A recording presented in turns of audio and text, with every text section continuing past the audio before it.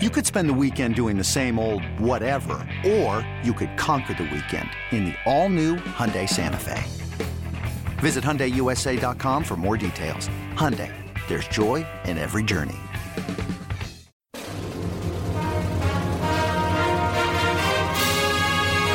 Hey, Trojan fans, it's time to get into the huddle with the Peristyle Podcast. The Peristyle Podcast is your weekly ticket to USC football and recruiting news. Don't forget, you can download the podcast 24/7 at our website, peristylepodcast.com. And now, here's the host of the Peristyle Podcast, USCFootball.com publisher, Ryan Abraham.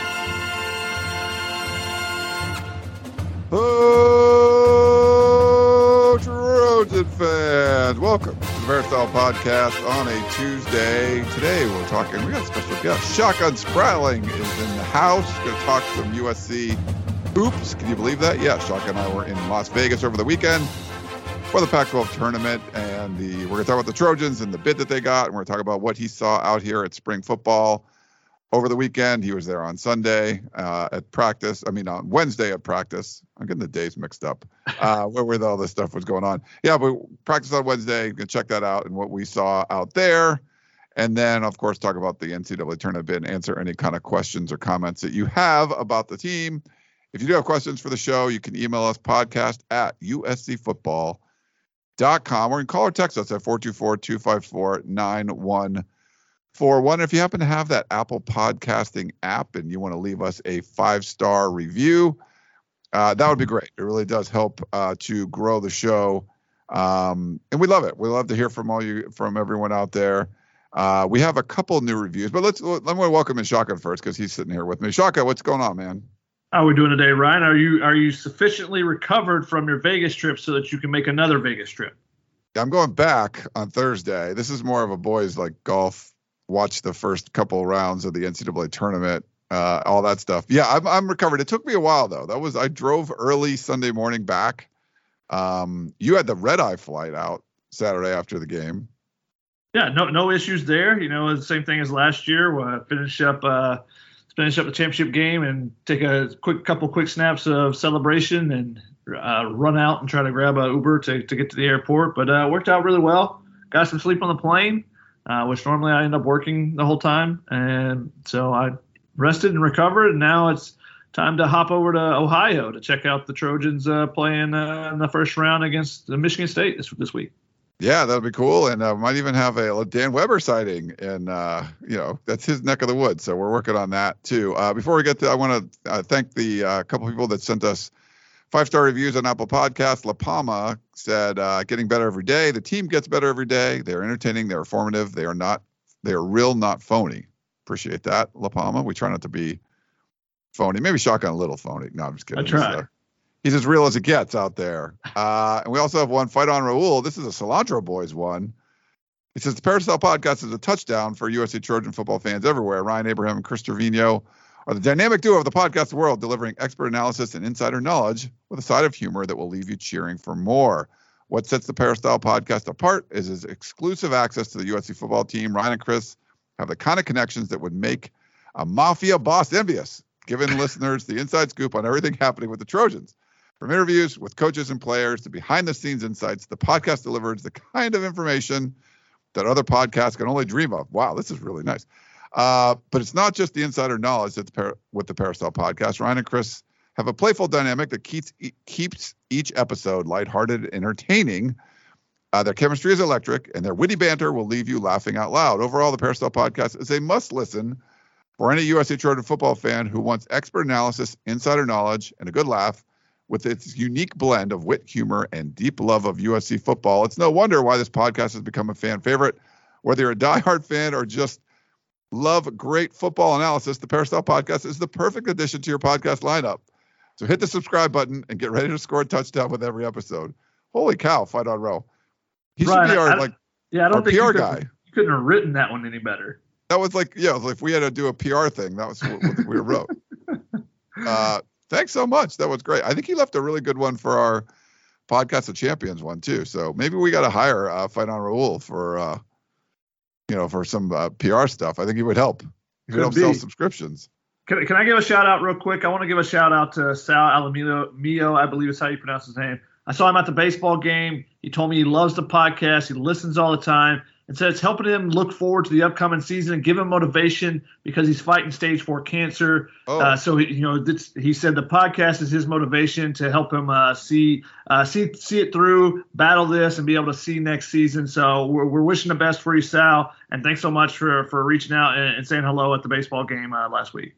Yeah, fight on, Sal. Let's anything we can do to help you fighting through this. Everyone knows cancer sucks, and I'm sorry you're having to go through it. But if we can provide a little reprieve or just keep your mind off things for a little while, that's why we're here. So that makes me feel good, and hopefully we get some updates and things get better for you. But yeah, good shout out there, Shotty. Fight on to Sal. I wanted to thank. It's Pi Day, by the way. Do you know that? 314. You're not a math guy. 3.14. I could have been a math guy, but I said not to. Right. It's Pi Day, and our friends over at Trader Joe's, they declare every day Pi Day. So if you go check out TraderJoe's.com, so they have some pies up on the website. Roasted garlic and pesto pizza with a deep fried crust. You can go check that out. There's also, for you guys, want to eat meat, the vegetarian meatless cheeseburger pizza. I love it. It's a vegetarian meatless cheeseburger pizza, so you're going to throw that in there. They also have a gluten-free cheese pizza with a cauliflower crust. So some different pie options over at Trader Joe's. But are you a pie guy in general, like pizza or pie, like pie? Pizza, yes. Red actual pie. That's where I thought you were going, since you're Mr. Sugar, Mr. Dessert. So I figured you were looking for the apple, cherry, pumpkin pie. No, I'm the only pie I really like is pecan pie. So Thanksgiving, definitely got to have some of that. But I also gave up sugar this year, so maybe Thanksgiving I'll make an exception to that rule. But I have to say, Trader Joe's, I finally found the one that's local up here in New Jersey, and I've been just destroying peanut butter from Trader Joe's because they have the peanut butter. Most peanut butter has sugar in it, so I found one there that does not. That is delicious as well as so many things at Trader Joe's. So I was excited to find a sugarless peanut butter, and I've been crushing jars of it at a time. It feels like nice. Peanut butter is so good. I love peanut butter, but yeah, there is sugar in there. That's probably why I like it so much.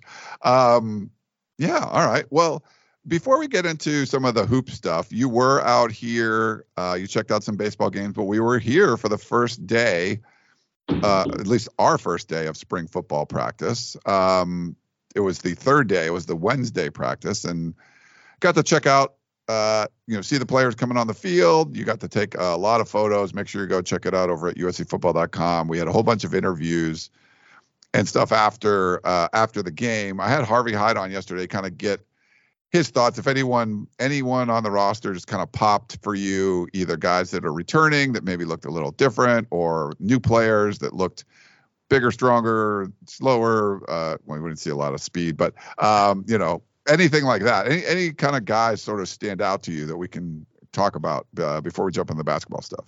I mean, the guy that continues to stand out, and when I talk to people around the program, that the name that pops out, I kind of asked a couple people, which newcomer's been most impressive? And Zachariah Branch, without a doubt, is how one response was phrased. Everyone seems to be, enamored by the potential of this kid. 5-star kid out of Bishop Gorman, not the biggest, but for his size, he has terrific strength. Obviously, he has the explosiveness, the speed, the straight line speed there. So really excited to see what he can do. Heard some really positive things from what he did at that practice, later in the practice, from what the portions we were able to see.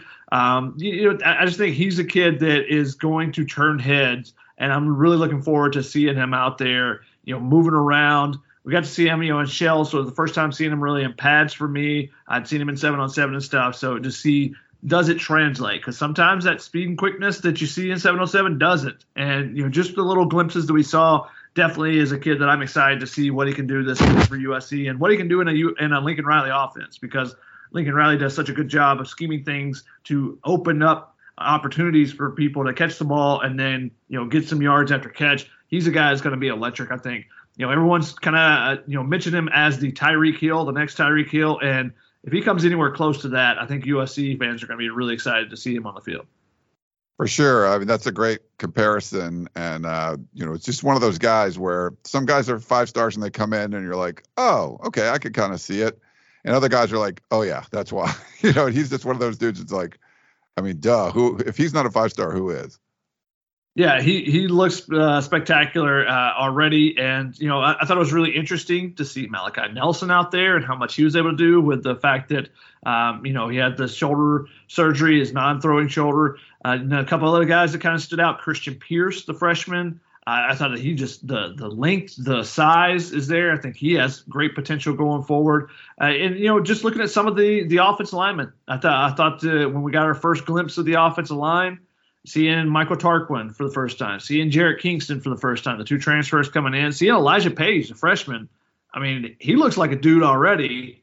Now, obviously, he's got some stuff that he's got to get bigger, stronger, all those things. But the frame is there. He has 5-star potential in my mind, just from the size, the shape, everything, the way he moves his feet really well as well. So the offensive line, the newcomers definitely kind of stood out as well. And the fact that where they lined up, it was not exactly where we were expecting, but to see Michael Tarquin at left tackle, to see Jarrett Kingston playing inside when we thought that maybe it would be Tarquin at right tackle with Jonah Monheim kicked in and with Jarrett Kingston at left tackle. Now, obviously, I think they're going to do a lot of cross-training, and we'll see as the spring progresses, if you guys notice them in different spots in the little bit of time that you get to see, how many different locations they are actually lining up. I think Jonah Monheim talked about playing 3 or 4 different positions. So those are a couple of things that really stood out to me early, is just seeing some of those newcomers and seeing where some of the newcomers were lined up as well.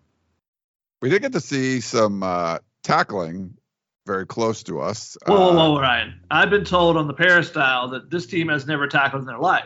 Oh. Well, is that not accurate? Yeah, I think they did that on purpose. It really felt like there was tackling right in front of the media pen on purpose. They wanted to say, hey, look, hey, everyone on the Peristyle, basically it was for the Peristyle, like, hey, Peristyle people, we're going to tackle right in front of the reporters that we had like 6 people out there covering the thing. So all 6 of us got to watch them tackle. So we could all go to the Peristyle and tell everyone, calm down. They were tackling. It was shells. They brought people to the ground. It was, by position. I think there was tackling because they showed a video for their full pads practice, or I don't know. No, I guess it wasn't a full pads practice. They showed a video from that practice, I believe, where there was some tackling during the portions we couldn't see. Because they haven't had a practice since we were out there, right? I think that was the last spring one. Spring break, yeah. Yeah, spring break. I thought USC put out a video where they showed a bunch of tackling, and someone shared it on the Peristyle. It must have been from the practice we were at, because I feel like that was the last one. Well, because they had shells on too. Because the first 2 practices you're not allowed to have shells because the acclimatization period. So I was told that from the later portions of practice, the team, the 7-on-7, that type of stuff, that they were still doing tackling in those segments. So it wasn't just that one drill that was right in front of us, though that did definitely feel very purposeful. That hey, we're going to do some tackling today. Let's do a drill literally 4 feet in front of the media. So if anyone wants to say, hey, these guys don't tackle, it's going to be right there in their face to say that, hey, we're working on this. And I think it's, whether it's purposely done right in front of the media, the fact that they're doing it, I think it's a positive. It's one of those type of drills you need to be doing. And it's the players that need to be doing it, because that was all the DBs that were doing it right in front of us. It's a pursuit angle type of drill. Hey, use the sideline type of thing, because those are the tackles that you remember being missed the most. When Kalen Bullock doesn't bring down the tight end, or another safety, Max Williams doesn't bring down a tight end over the middle, those are the ones you remember from the Pac-12 championship game. When you go back and you look at some of the missed tackles on the outside or in that secondary, those are the ones that really pop, because those lead to the big explosive plays. Now, there's other tackles that get missed along the way. You remember the Nick Figueroa not being able to bring down the running back from Tulane early, their first touchdown drive, kind of going over the smaller running back, and he picking up a first down. The next play, I think he scored on a touchdown. So there's other positions that you miss a tackle, it can be stand out. But if you miss one in the secondary, usually at least do an explosive play, and that's why those ones are the ones that people remember the most. For sure. But it was good. It was good to be back out there on the field and kind of see what the players look like, what the new guys are out there, talk to a bunch of players. And so, like I said, there's a lot of content up at uscfootball.com. If you're not a subscriber, get in there. You can do it for $1. You can get a month of access to the website for $1. So go check it out. Or if you want to do an annual subscription, you get 30% off. Plus you get Paramount Plus. Everyone's doing the streaming stuff now. You go sign up for uscfootball.com. It basically pays for itself because you get Paramount Plus for free, which is it's great. It's a great deal, and they got a lot of good shows over there. So go check that out. But this is a weird time, Shotgun, because I'm going to on purpose talk about basketball. And we're in Vegas. I still get so much crap from everybody. Jordan Moore, the sideline, the play-by-play guy for USC basketball is like, what are you doing here? All the support people, they're questioning, wait, Ryan, why is Ryan? Is this a spring practice? It's just weird. And I feel bad. I feel like they're coming after me, Shotgun. I mean, I go to some games. I don't go to everything, but it's not my thing, whatever. We got to cover it. You do a great job. I help out. I do what I can. I've been to the last couple Pac-12 tournaments. But yeah, it wasn't a good showing for USC in this Pac-12 tournament. So we go all the way out there and you get to see one game and they pretty much lay an egg. But still getting in the tournament, the NCAA tournament was good. But yeah, it wasn't the ideal Pac-12 tournament for USC. Well, the conspiracy theory would tell you that USC kind of laid down so that Arizona State could get in. That's more money for the Pac-12, more money for USC and UCLA before they dip out and go to the Big Ten, where they'll get a lot more money because there's, I think, 8 teams made it from the Big Ten this season. That's usually kind of the consistency. Whereas the Pac-12 has been fighting to get 4 teams in, it feels like, each year. And Arizona State is the final team that gets into the tournament. They'll play in the first 4, I believe, tomorrow night on Wednesday, the late game there against, it'll be Bobby Hurley versus Steve Alford, which, that's probably 2 of the best head coaches that were players to ever match up out there. But that would be a really interesting, the former UCLA coach versus the former Duke point guard, now Arizona State head coach. That'll be a fun game. But, USC just, it definitely looked like, and Adam Jasper, our intern, did a phenomenal job writing the story after it, that Arizona State wanted it more. And the first 8 minutes of the game, first 12 minutes of the game, they had all the energy. They were getting to every loose ball. They were diving on the floor. And, Andy Enfield after the game said, hey, we basically have not practiced all week because we've had illness. Drew Peterson's been having a back issue. Vitsu Ichukwu's dealing with a back issue. So they just haven't had regular practice. And that's an excuse, but that's all. It's a reason and also an excuse at the same time. But it's something that USC has to take to heart and say, hey, we've got to find a way to get back on the court. We got to find a way to be able to practice and practice hard and come out with intensity, because the NCAA tournament, if you wait around for even 4 minutes, much less 8 or 12, to start really playing, then you're not going to dig yourself out of that hole. And so, especially when you play a team like Michigan State, who USC has been matched up with in this tournament. So I think it's a good learning lesson, but also shows you, that this team can be, hot and cold. And that's the thing. If they get off to a good start, then, they can really run and push the tempo, and, they can get Boogie Ellis and Drew Peterson going. That wasn't the case against Arizona State. And, they were fighting from behind the entire time. And even though it felt like Arizona State left the door open over and over, whether it be a missed free throw or a turnover late, and USC just never would catch the door and hey, I'm here, I'm coming in. Instead, they were just like, oh, I saw that there was an opening, I let it go, type of thing. They just never could capitalize on those many opportunities Arizona State gave them, and that's why they went home pretty early. Yeah, it wasn't a good showing, like you said. ASU wanted it more. I thought that Adam put that very well. Sometimes that helps, right? We've seen teams kind of bounce out of their conference tournament and then make a run in the NCAA tournament. You get a little more rest, and other teams that make a big run in their conference tournament takes a lot out of them, and then they kind of peter out in the NCAAs. Yeah, and that could be the case for USC. I mean, the fact that because the difference is conference tournament is one of 3 times of the year that you will play back-to-back games. There's usually a couple tournaments early in the season where you may play some back-to-back, but usually there's at least a day off. And the fact that USC is dealing with 2 players having back injuries, including Drew Peterson, who's their most dynamic player for USC, the one that causes other teams the most issues, the chance to get him fully healthy going into the NCAA tournament is huge, because he has not been healthy the last 3 games, and USC has not played as well the last 3 games because of his ability to be such a mismatch, to cause other teams to have to correct their defenses, change things up to try to defend against him, and open up alleys for other teammates. So I think getting him healthy is the huge key for USC to any chance of them making it to the second weekend. If he's healthy, then it creates a different dynamic for this offense and on defense as well, because he's 6'9", can block shots, does everything on that end as well. And when they take care of the ball, that's the big key. When he's taking care of the ball and spreading it around, then they're a really good team. And, especially if some guys make some shots. And Boogie Ellis didn't have a great game in that. And I was reading one kind of, recap preview going into the tournament, and they were like, Boogie Ellis had a bad game. And it was like he had 15 points. He was 5 of 12 shooting, which is not great, but it's not terrible. Yeah. And that's how good he's been playing, though, is that you consider 15 points, 4 assists, and 1 turnover as a bad game for the guy, because the 6 games prior to that, he was averaging 25 a game, and has been getting 4, 5, 6 assists to 1 or no turnovers. He has been phenomenal down the stretch run of the season, and USC needs that going forward, because he, how much he has carried the team.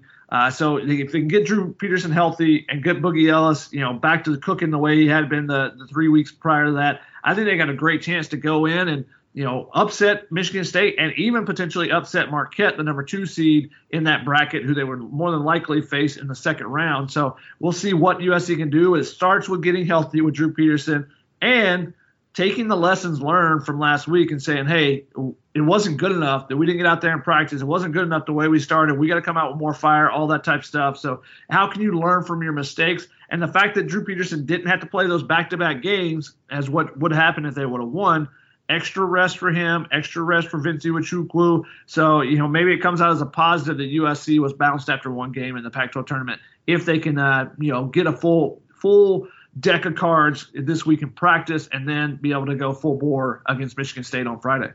Yeah, it probably wouldn't have helped their seeding all that much unless they maybe won the tournament, and that was probably going to be unlikely. So, winning 1 game is like, you get to 23 wins.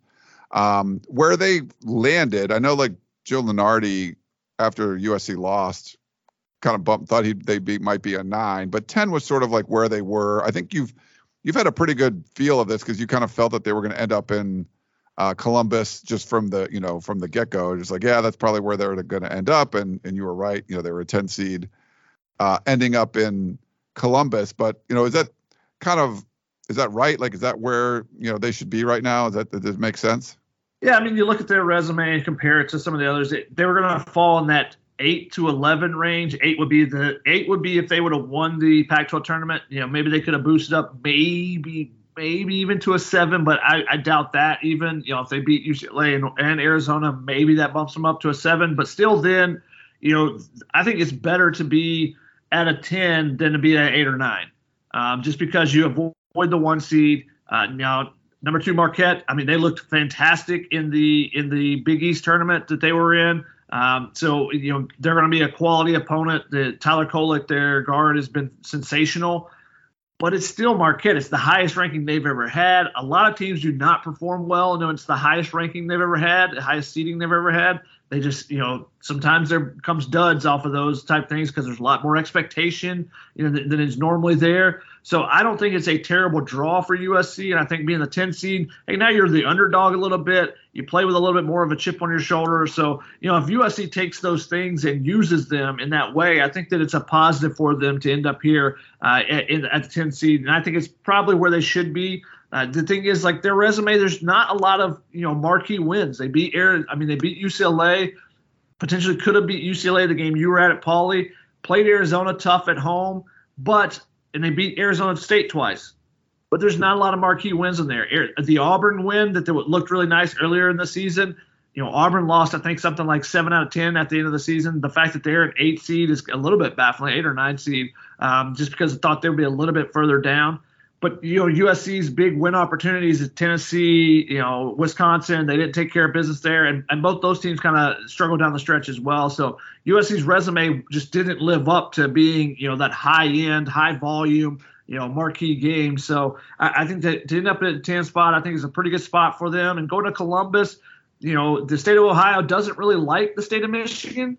So hopefully that means, if the local fans that are attending the event, if USC's in it with Michigan State late, hopefully that means you grab the local fans and they become your fans type of thing. Because obviously Michigan State being much closer, they're going to have more fans there than USC. I think that's going to be a little bit, you're going to be playing against a crowd, which USC's, used to. But, I don't think that East Lansing to Columbus is the easiest trip. So I don't think it's going to be just an absolute all green. But I will say that last year, being in Greenville, South Carolina, Michigan State was there in the same pod as USC. And there were a good number of Michigan State fans there as well down in South Carolina. So I would be surprised if USC comes anywhere close to having the number of fans. And that's a shot to the bow for you USC fans to get out there and support the basketball team. If there's any Midwest fans that are seeking something to do this weekend, why not go to Columbus? I hear it's a lovely city. I have no clue. I've never been.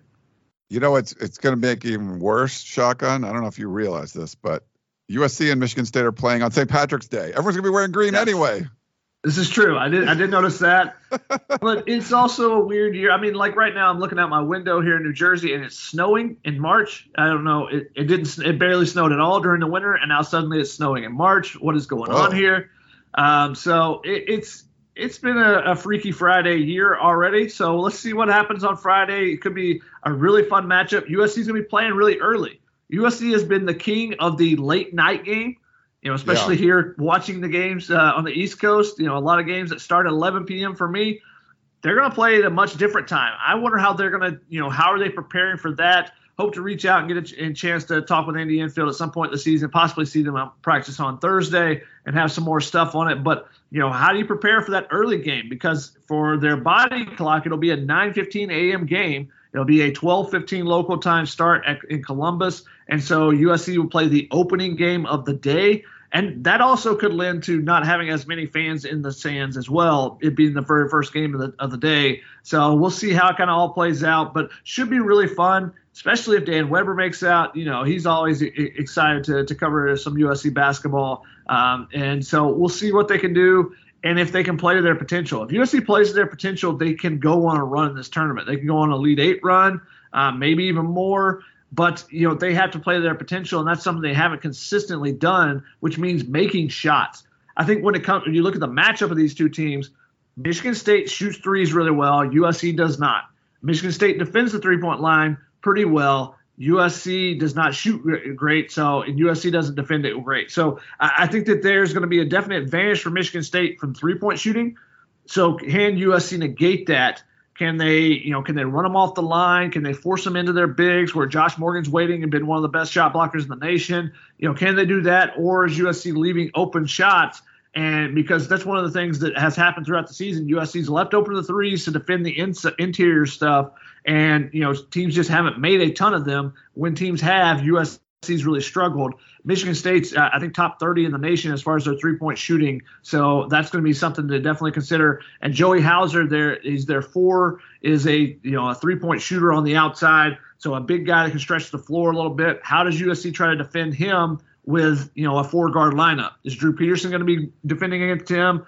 I think that might be the matchup they go with. You put Kobe Johnson on him, their defensive stopper. Who do they try to, match up with? That's going to be some of the intriguing things to look for as the game progresses. How's USC matching up and how are they trying to use their defensive pieces the best?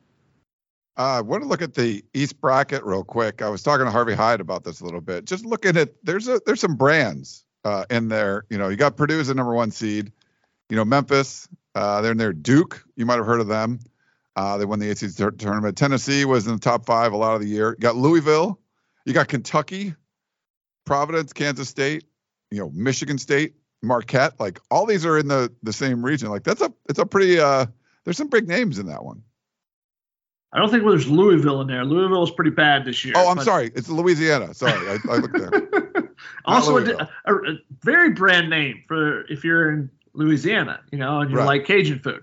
But yeah, there's definitely the name brands there. And you look at a team like Duke that is, why it would be so difficult for a USC team to make it to the Final Four is, one, I think it's either going to be Purdue or Duke there. Duke is vastly underseeded with the way they've been playing. Now their overall resume it's a fair seeding, but they have been spectacular down the stretch run. They've gotten everybody healthy, and that's been one of the things. There's been a lot of teams that are banged up at different times this season, and who's going to be healthiest during the stretch run could be really big in it. Like Tennessee's the 4 seed. USC's already played them when they were full strength. It was a great game, but Tennessee lost to Kai Ziegler, who's their leader on offense and defense as far as just, being the point guard, being the guy that's in everybody's grill all the time on the defensive end. So I don't think that they're a team that can struggle, but Duke is a team that has gotten healthy at the right time. They've got all these 5-star freshmen that have, matured and are playing really well. So I think they're the team that could be – they're the one that a lot of people are picking to be the team to beat out of this region, even though they're the 5 seed.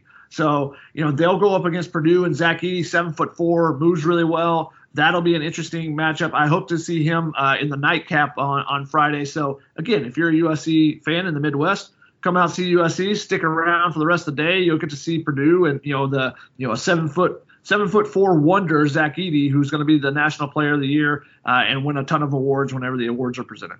It's funny.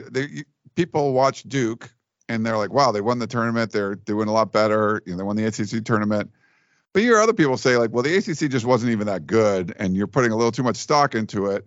Oral Roberts, I don't think, hasn't lost since, like, early January or something. They've won 30 games. So I'm hearing some people going, Oral Roberts is going to bounce Duke, and I'm hearing other people say Duke's going to win the national championship. So I don't know. That's what makes this tournament fun. Yeah, definitely. And Oral Roberts, I believe it was 2 years ago that they made their run where they were a 15 seed and won a couple games, made it to the Sweet 16, becoming the second number 15 to ever make it to the Sweet 16, if I remember correctly. Behind, who was the first one? Oh, yeah, Florida Gulf Coast, led by Andy Enfield, was the first one to ever do that. Nice. So it should be a lot of fun. I love, I'm not a big basketball guy. Like, just the regular season just has not been as interesting to me over the last decade or so, just as a fan. We cover it because it's our job. But the tournament's fun. There's just always something cool happening. People pick chalk all the time and just gets completely blown up and their brackets are going. So I'm looking forward to that. Well, why don't we, unless there's anything else, we'll take a quick break and we can do some questions, Shadi, unless there's anything else you wanted to mention. I would like to point out that it's definitely interesting covering March Madness. It's such a different environment because, you're seeing 4 games that day instead of just being locked in on, like, I remember in college, like, I'm not going to class today, or if I do, like, I've got games on my computer the entire time, and if it's close, I'm leaving to go find a TV. There were literally classes where I was like, I got to go, and just stepped out, and I come back in 20 minutes later. My teacher's like, where'd you go? And I was like, this game was close to the very end. I had to go watch the end to see if it's a buzzer beater.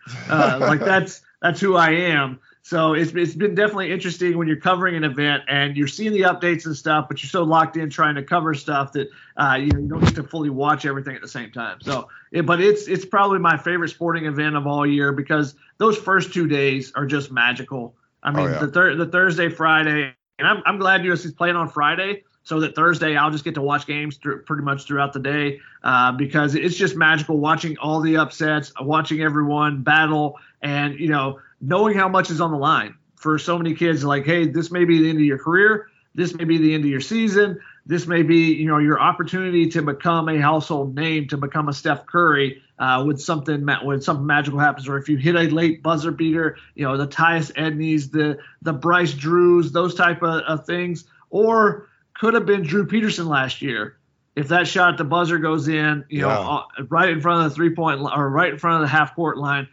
Selfishly, I really wanted that one to go in because I was shooting photos right in front of him. Basically, I would have got some great reaction shots, but it did not happen for USC. So, and that's the thin line, the thin margin of error in this tournament. If you don't play well for a section of the game, suddenly you're hoping for a buzzer beater, and as was USC last year. They struggled in the first half, came on in the second half. Drew Peterson was fantastic down the stretch.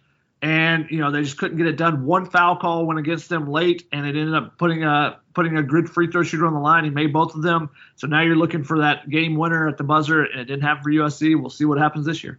Yeah. All right. Well, why don't we take a quick break, and we'll come back and answer some questions.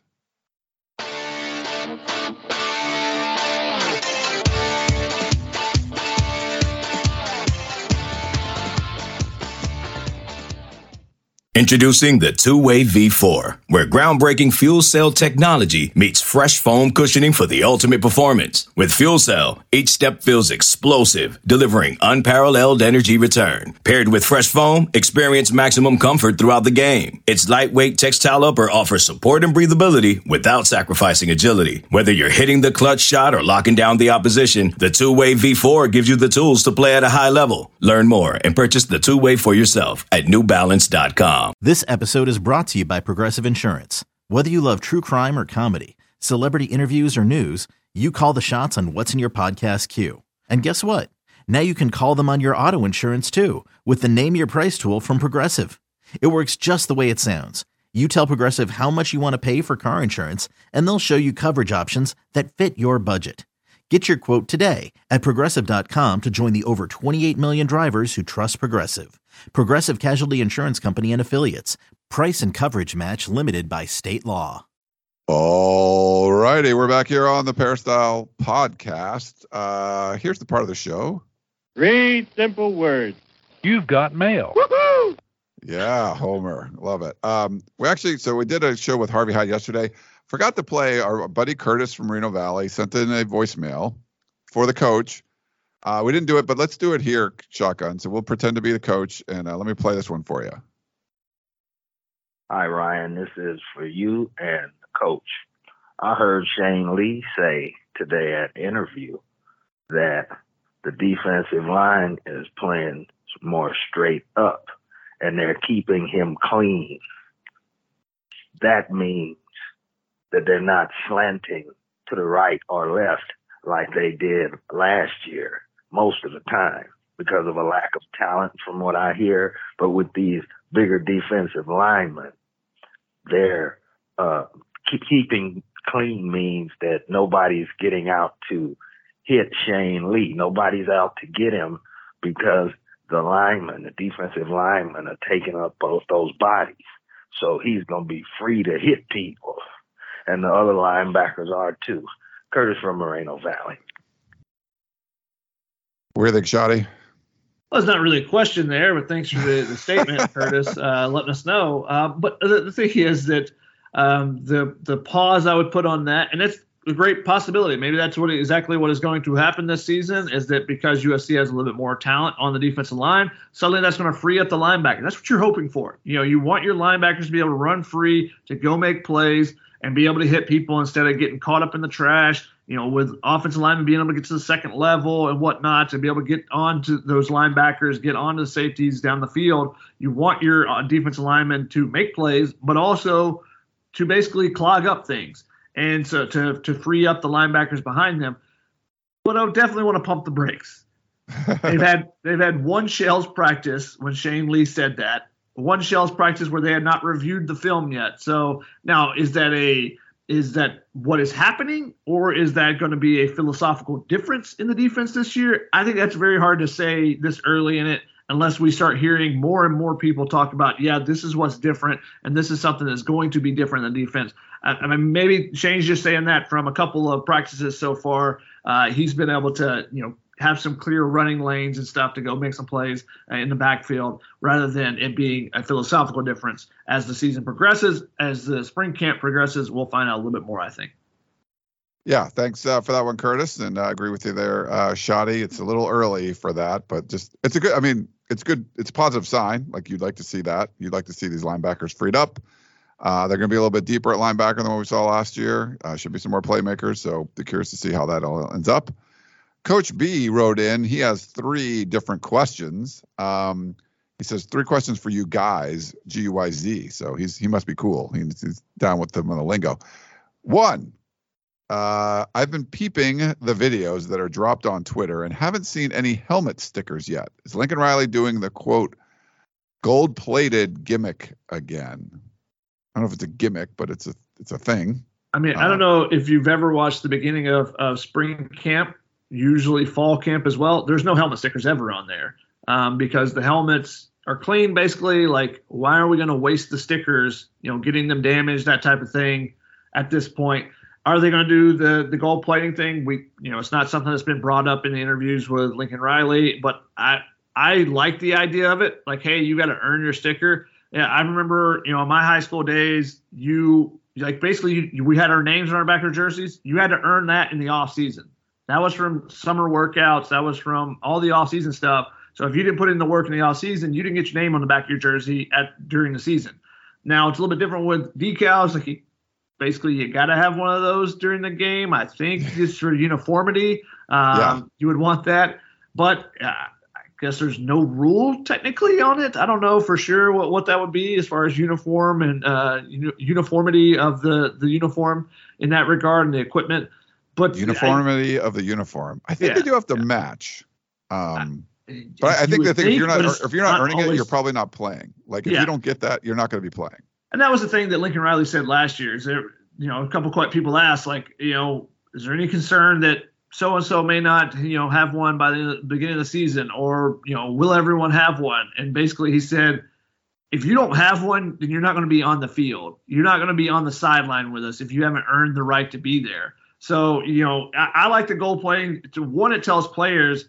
Some guys, I remember I think Latrell McCutcheon was one of the last ones to get one last year. He's telling Latrell McCutcheon then in that regard, you're not doing enough right now. You need to be doing more. And I think it's just a visual representation to tell players you need to be doing more rather than just, hey, someone's yelling at you at practice or whatever it may be. The same thing when you put the depth chart out midway through a camp or something. It's a visual representation of, are you doing enough? Are you a starter, or you need to be working harder? You need to be doing some more. So I like the idea of it. I don't know if exactly that's the reason why we haven't seen them yet, because normally at the beginning of camps, no one has them at all. Yeah, but I like them too. The second question, where on the team is Miller Moss? Rumors expected him to transfer out after the spring. Just want to hear from people who are more connected to the team. Personally, I want to see him be successful in college and not just ignored. Do y'all think he sticks around after the season? Is he in contention for starting next year, or is number 8, he's talking about Malachi Nelson, officially the crowned prince? I've talked to Miller just kind of in passing, and he's been all positive. I mean, just seems to be very high spirits. So I don't know. I mean, I'm not expecting that, but I don't know. Any thoughts on that, Shaka? I mean, I think he assesses his situation after the spring and sees where's he at, where's Malachi Nelson at, and I think that for USC it's a big boon to have Malachi Nelson being able to practice. If you've read the War Room, you find out how much he's actually practicing right now. But the fact that he's out there after having the shoulder surgery and thinking, hey, he may not be able to do anything this spring, to be out there making throws is a positive sign for USC, because you have that many more opportunities to see a defense and whatnot before you're actually thrown into the fire. So I think it's a positive for them to help his development going along if Miller Moss does leave. Now Miller Moss has to look at it at the end of the spring and say, is this guy really going to push? If there's a competition, we know there's no competition for number 1. Caleb Williams is going to be there. I said that last year during the spring, that Caleb Williams was going to be the guy, and it wasn't a true competition. But the competition for number 2, does Miller Moss be like, I've got to beat this guy out, or I've already got this locked up, and that may sway his decision. And then also just looking around, he's going to look at the transfer portal market and say, all right, is there a team that I, was the coaching staff that I was recruited by coming out of high school, and they're missing a quarterback right now, and that's the missing piece or something? You got to look at all your options when you're a backup quarterback, just because, the playing time doesn't come that often. You saw even with Caleb Williams, the fact that he runs around all the time, how much time did he miss last year? A handful of snaps at the very end of the Utah game. That was it. And I'm actually not a handful. 1 snap at the end of the Utah game, played through the injury and whatnot. So that's the thing that Miller Moss will have to assess. But I think that he's, excited about the upcoming season. And I know, from talking to him in the past, he's confident that he can win the job against anybody. Now, he didn't win it against Caleb Williams, but, whether it's Malachi Nelson coming in, whether it's the next quarterback coming in after that, he's confident that he's good enough to win the competition against whoever the next guy is. So I think he'll assess all those situations around the nation as well as his own personal one. But, I think he's still confident that he can win that job. So I don't think he's going to be threatened necessarily by Malachi Nelson and feel like he's been crowned as the next guy. Lincoln Riley's been pretty straight up as far as, giving these quarterbacks the true competition to prove themselves. Yeah, and I think, maybe one of the things that people are looking at is you see Malachi Nelson kind of like right attached to Caleb Williams, and that, you have the 5-star quarterback coming in. Miller knows his way around. He can do his own thing. And this is sort of like, to me, it's like Caleb Williams just kind of showing him the ropes and getting him along. Doesn't mean that, Malachi Nelson's the next guy, and just forget about Miller Moss. It's just more of, hey, you bring the new freshman coming in. He's coming off an injury. He's basically throwing for the first time at practice. And, Lincoln Riley said that that's sort of like having a pro golfer, like sitting a lot of time and just start, going right into a tournament without, swinging it all. That was sort of the analogy he made. But yeah, I think it's good to see your Heisman Trophy winner sort of put his arm around the incoming freshman. But it doesn't necessarily mean that, Miller Moss is cut out of things. And we got one voicemail, and then that's it for today. But let me play this last one for you. Hey, this question is for Chris. For either show, either any of the multitude of shows that you do, Chris. This question's for you. I just saw that video you posted of the Wednesday practice, the first week of camp, of Jack Sullivan walking into practice fields with his fantastic stash. He's the same weight as Figueroa, because he looks like 40 pounds heavier. Were you using a fisheye lens or something on that video? Because, oh my God, he's so big. Yeah, so I think the coaching staff found some beef with the defensive line. Thoughts? Eddie from Orange. Thanks, Eddie. Eddie with his classic pauses in there. I started to talk about 3 or 4 times, but no, there was no fisheye lens there. It was a regular, phone lens and everything there.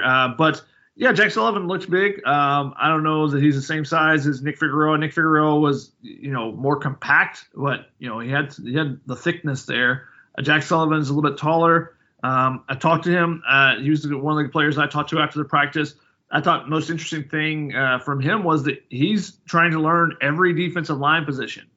So he said he doesn't know that he will be thrown into everything, but he wants to be that versatile player that can play the rush-in spot, can play defensive line, can play interior if need be. So, if they get in the pass rush situations, they can put him on the inside if need be. So I think it's really interesting to hear him say that. That's one of his initiatives this offseason, is to learn all those things. And I talked to him a little bit about, how he's going about that and whatnot. But, he's getting used to being in Southern California. He said it's much better than the weather in Chicago, which is where he's originally from. So he's excited about that. And, he's got the stash, but Justin Dedich said that there's no competition when it comes to the stash game. So Dedich has the best stash still, he's saying. Yeah, that's what he says. All right. I mean, I kind of go with the veteran there, but we'll see. I mean, he's coming in strong. Sullivan's coming in. He's bringing some heat right away. He's not lying down. He's not just handing the title to Dedich. He's going to come, and we'll see. I mean, it's a long spring. It's a long off season. I mean, you can grow facial hair more. Like you can. I'm looking at yours right now. Shotgun and I are over Skype. I feel like maybe your hair's getting grayer because you're hanging around me. Is that the issue? Like, it could be, or I'm just putting in some gray highlights just to pretend like I'm wiser. That's what it is. Oh, because no one ever sees my hair. That's why. That's what I'm saying. I don't get to see it very much. I'm watching it right now. I'm like, man, he's got gray hair like me. This is, yeah. That's from being the managing editor of USCFootball.com. I was going to say. Dealing with all these personalities that I have to deal with. The managing editor thing, it makes it tougher, There's a lot of stress. A lot of stress involved. But good. Well, I'm glad you could step in. Chris, sort of like, if he can get out of a show sometimes, he's not opposed to it. I know he's got a big fantasy draft coming up this weekend. So it's spring break. I think he's taking a little time away. So we'll give Chris the week off. And we do have, Coach B did have a question for him that was specifically for him about Maryland and stuff. So I'll save that for him for next week. But thank you for coming on the show. I know you got baby feeding duty and stuff coming up. So take a little break, and you got all kinds of stuff going on, right? Yeah, Maryland will play West Virginia in the first round, an 8-9 matchup. That should be an absolutely thrilling game. So the winner gets to play the best player in the nation, in Brandon Miller, in Alabama. But that first round matchup, that's one of the ones that I've got my eye on for sure. So we'll see what Chris's Terps can do in that one against Bob Huggins and the Mountaineers. Yeah, he'll be, I know, the edge of his seat watching that one. So he'll be checking it out. All right. Well, that's going to wrap things up. That's Shotgun Spratling over there. Follow him on Twitter at ShotgunSPR. I am Ryan Abraham. You can follow me on Twitter at InsideTroy. No video this week. If you're listening, we, with the remote thing, we're not doing the video, but we'll get Chris back next week. We'll do some regular tunnel visions. I was a little exhausted coming back from Vegas, so I know Shotty wanted to do a tunnel vision, but we'll try to do one this weekend. Which I'll be coming back from Vegas again, but I'll make sure I got some energy left in the tank. For that one. But Shotty, thanks for coming on, man. No problem. Thanks for having me. All right. Thanks everyone out there for listening to the show. Hope you enjoyed it, and we will talk to you next time. You may have noticed that shopping at Trader Joe's is unlike shopping at other markets. People ask us all the time how we manage to have such unique, interesting, and delicious products at such great everyday prices. This is Dan Bain of Trader Joe's. The answer is simple. It's all in the way we do business.